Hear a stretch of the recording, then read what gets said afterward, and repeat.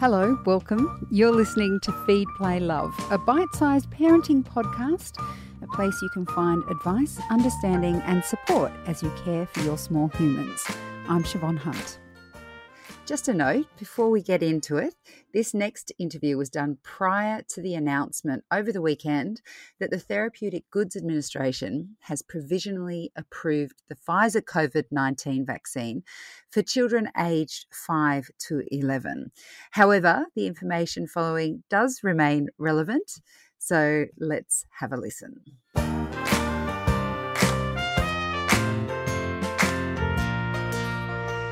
2021 has been a very uncertain year for everyone, but particularly for those with children. Will the daycare be open? Can we send our kids to school? The question is, how much more certain will next year be? Most of the adult population in Australia is now vaccinated, and children over 12 are getting vaccinated, but our youngest kids remain unvaccinated. Before we break for the year, I wanted to get an update on where we're at with vaccination and our youngest kids. Dr. Asha Bowen is an infectious disease paediatrician at Perth Children's Hospital and the Telethon Kids Institute. Hi, Asha, how are you? Great. Thanks for having me, Siobhan. It's a pleasure. Now, as a parent, it can feel that our kids are particularly vulnerable to the coronavirus and the different variants that are appearing. What's the latest information about how sick kids are getting now that they're the only ones who essentially remain unvaccinated or who can't vaccinate? Siobhan, that's a great question. And I think there's two parts to it. What we have seen is that the case numbers for children, particularly those under 10, have increased in 2021. Partly, I think the Delta variant has been more infectious, and so therefore there have been more infections detected in young children, partly because adults have been rapidly vaccinated throughout the course of 2021, and partly because the way in which the transmission of particularly the Delta variant has been very household based. So almost 70% of people living with a household, if one person's infected, will get infected. And so we have seen a lot more cases in children this year.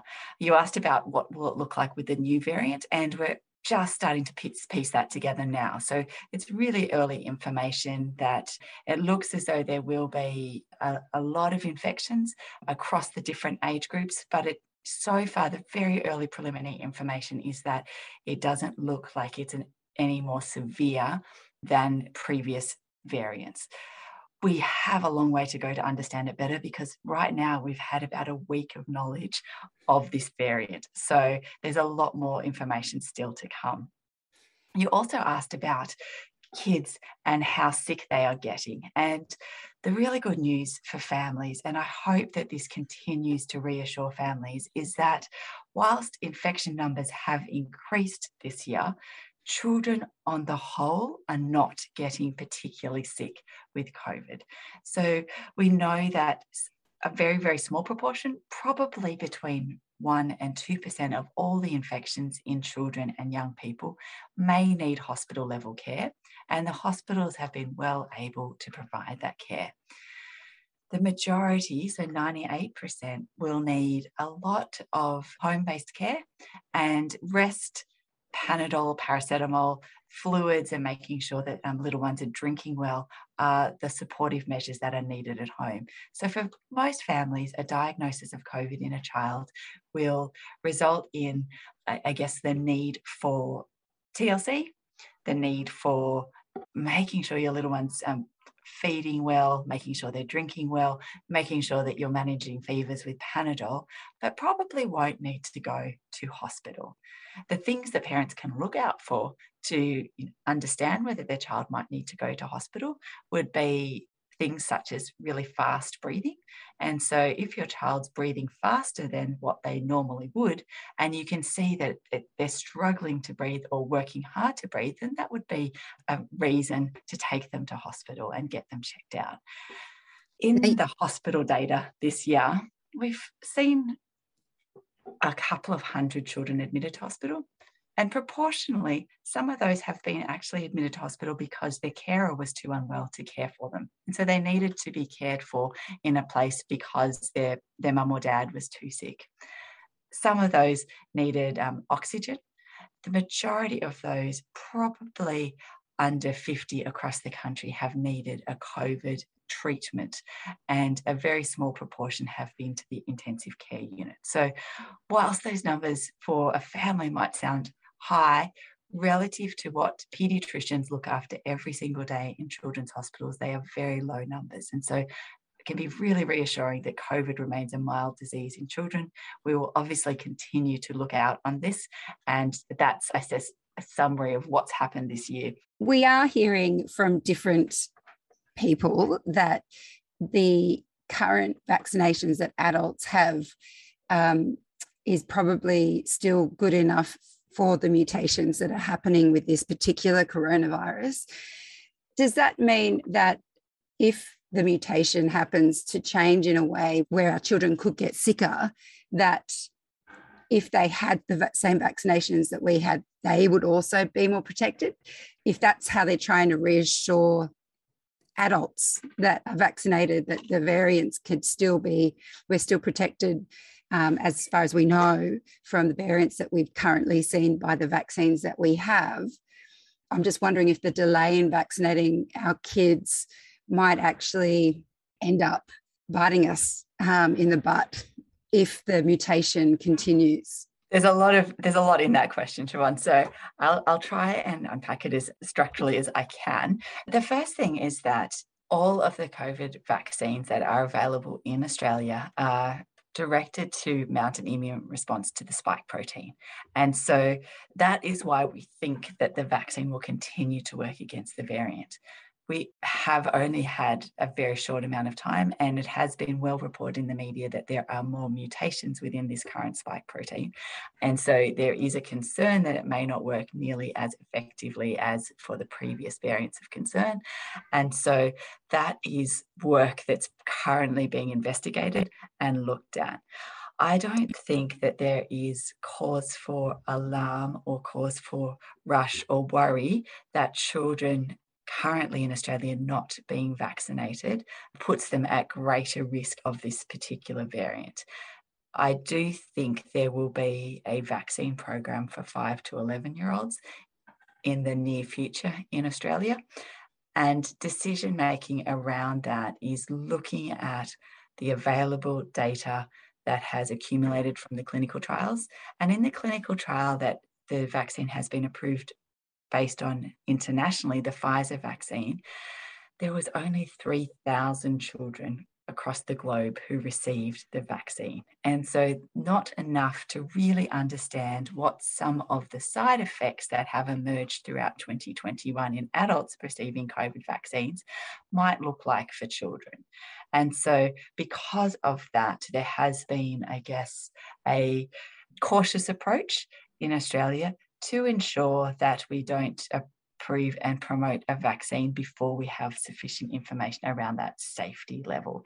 And we expect that that information will emerge very, very quickly, and we expect to have that in the next couple of weeks.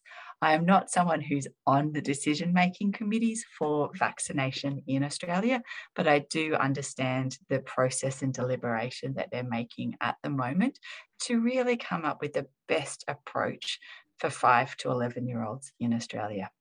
And then obviously most of your listeners have kids who are under 5 years of age, and currently there is no vaccine approved for that age group. But I expect that there will be in the very near future. I expect there'll be clinical trial results for 2 years to 5 years, and then for 6 months to 2 years of age early in 2022. And ATAGI and the Therapeutic Goods Administration, the TGA, will follow that same considered approach, looking at the available data, looking at the current need, and trying to provide the best possible and safest possible recommendations for use of those vaccines in the Australian childhood population.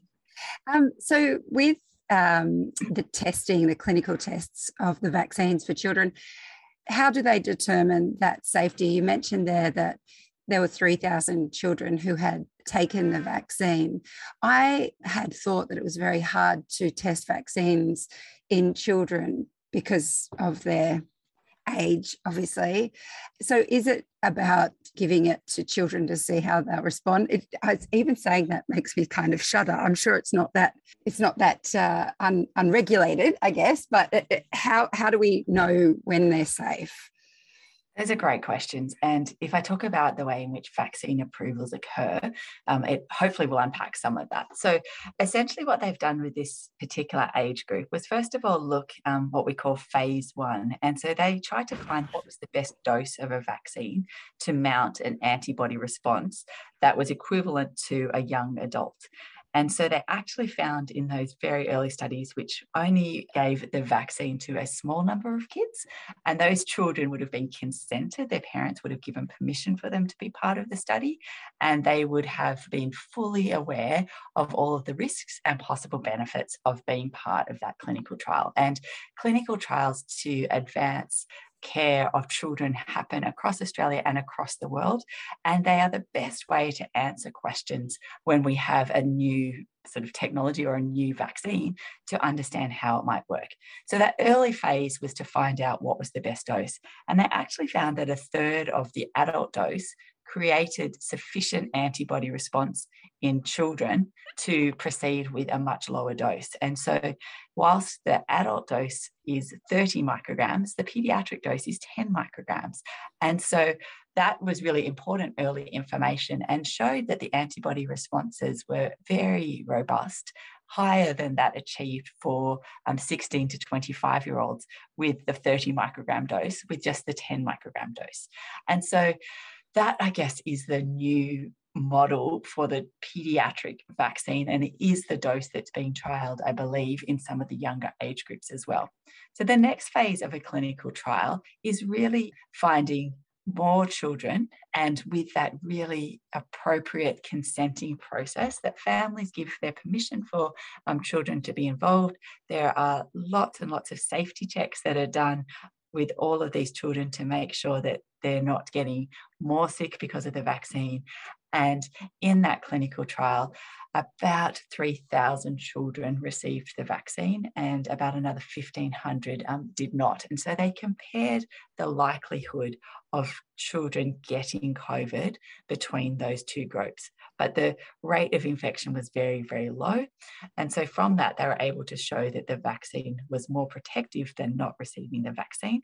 And they were also able to show that the side effects that vaccine recipients experienced were similar to the side effects that were experienced by adults who received the vaccine, and were similar to those that probably most parents who are listening in have experienced some of when they've received their COVID vaccine. So things such as a fever, arm ache is a strong one, feeling tired, and also feeling, I guess, just some headaches as well. So those were the common symptoms that occurred in the age group. So clinical trials are really important to answer these questions and to provide the evidence that we need to be able to inform vaccine programs, and to also build confidence for families trying to decide whether or not to get their child vaccinated, either with a COVID vaccine or any of the vaccines, to understand how that process works and to be able to make really good decisions for them and their family. And as an infection specialist, I strongly recommend vaccination because I see in the hospital what can happen for children who are not vaccinated. And that's talking more about other infectious diseases rather than COVID per se. And I think that the challenge has been in trying to consider the need for a vaccine.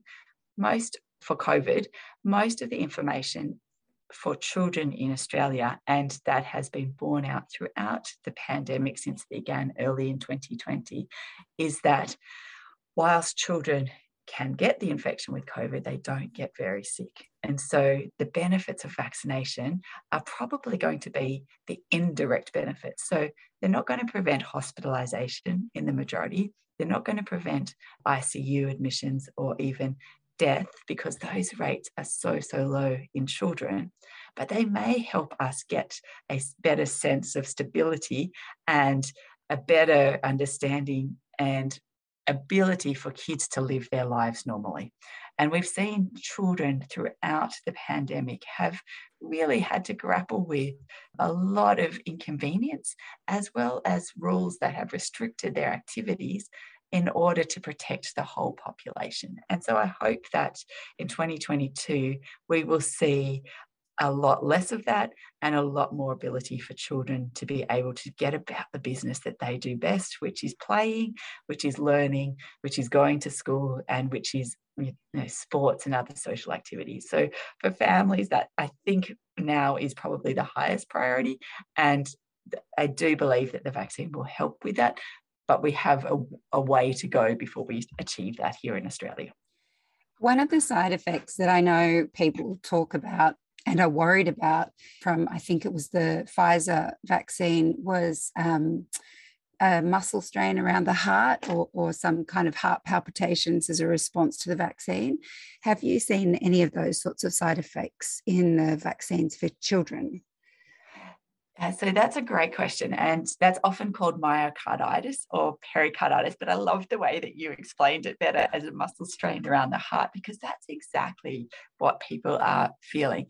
We know that the Pfizer vaccine and the Moderna vaccine, both of which are mRNA-based vaccines, have this signal of a higher rate of heart-related effects in particularly adolescents and young adults who receive it. Those side effects did not come out in the clinical trials, but became evident as more people received the vaccine, because they're very rare events occurring in 1 in tens of thousands of people. So yes, we have been seeing cases of myocarditis and pericarditis in adolescents who receive the vaccine, and our, need to be cautious about introducing this vaccine for children, for 5 to 11-year-olds, is really to understand better, as millions of children receive this vaccine in other countries over the next few months, what that risk profile might look like and how we will continue to maintain a great vaccine uptake and manage any side effects that might emerge. So it's a really tricky space. Once again, the majority of children will not have a heart-related problem from the vaccine, but because it is occurring and because we know about it, we need to make sure that we factor that into decision-making around when this vaccine is made available for children in Australia. Most people who have had those heart-related concerns have needed to be admitted to hospital, have had 1 or 2 days in hospital, and then predominantly get better very quickly after that. The studies are ongoing to understand better if there's any long-term concerns because of that heart condition. And so far, there's no signal to suggest there is, but that's studies that are continuing on. And you mentioned there the Pfizer and Moderna vaccines that were used for adolescents. Are those the ones that are being used for younger children in the testing? And are they the ones that we'll likely see being used for children under 12? The Pfizer vaccine, which is also called Comirnaty or Comirnaty, depending on what accent you choose, is the one that we have published data that has had clinical trials for children and is the vaccine that's been considered for this age group. As I mentioned, it's 1/3 of the adult dose. And so we also need to procure the correct vials, which have a different coloured top on them, to make sure that kids do get vaccinated with the right dose. Because as you can imagine, when someone's drawing up a vaccine, if they don't have the correct vial, then it's potentially able to give a higher dose to a child, and that could put them at a higher risk of having some of these complications. So Australia is currently working to get access to that correct paediatric dose as well, and the paediatric vials, to make sure that kids receive the exact one that they're supposed to. And it is, at the moment, the Pfizer brand has been modified for use in children, and it's the one that's been studied and is available in the Australian adult population. So globally, there are other vaccines that are being trialled in children, that are not currently part of the Australian program. And so I'm not going to talk a lot about those ones, but there are definitely different vaccines in different areas of the world. And we may well find more information emerges about COVID vaccines for 5 to 11-year-olds early next year. Asha, thank you so much for your time today. You're welcome. It was fun. That's Dr. Asha Bowen. She's an infectious disease paediatrician at Perth Children's Hospital and the Telethon Kids Institute. I'm Siobhan Hunt. I hope you enjoyed this episode. If you did, please rate and review us so we can reach and help even more parents. And if you have a topic you'd like me to cover, send your email to feedplaylove@theparentbrand.com.au. See you next time.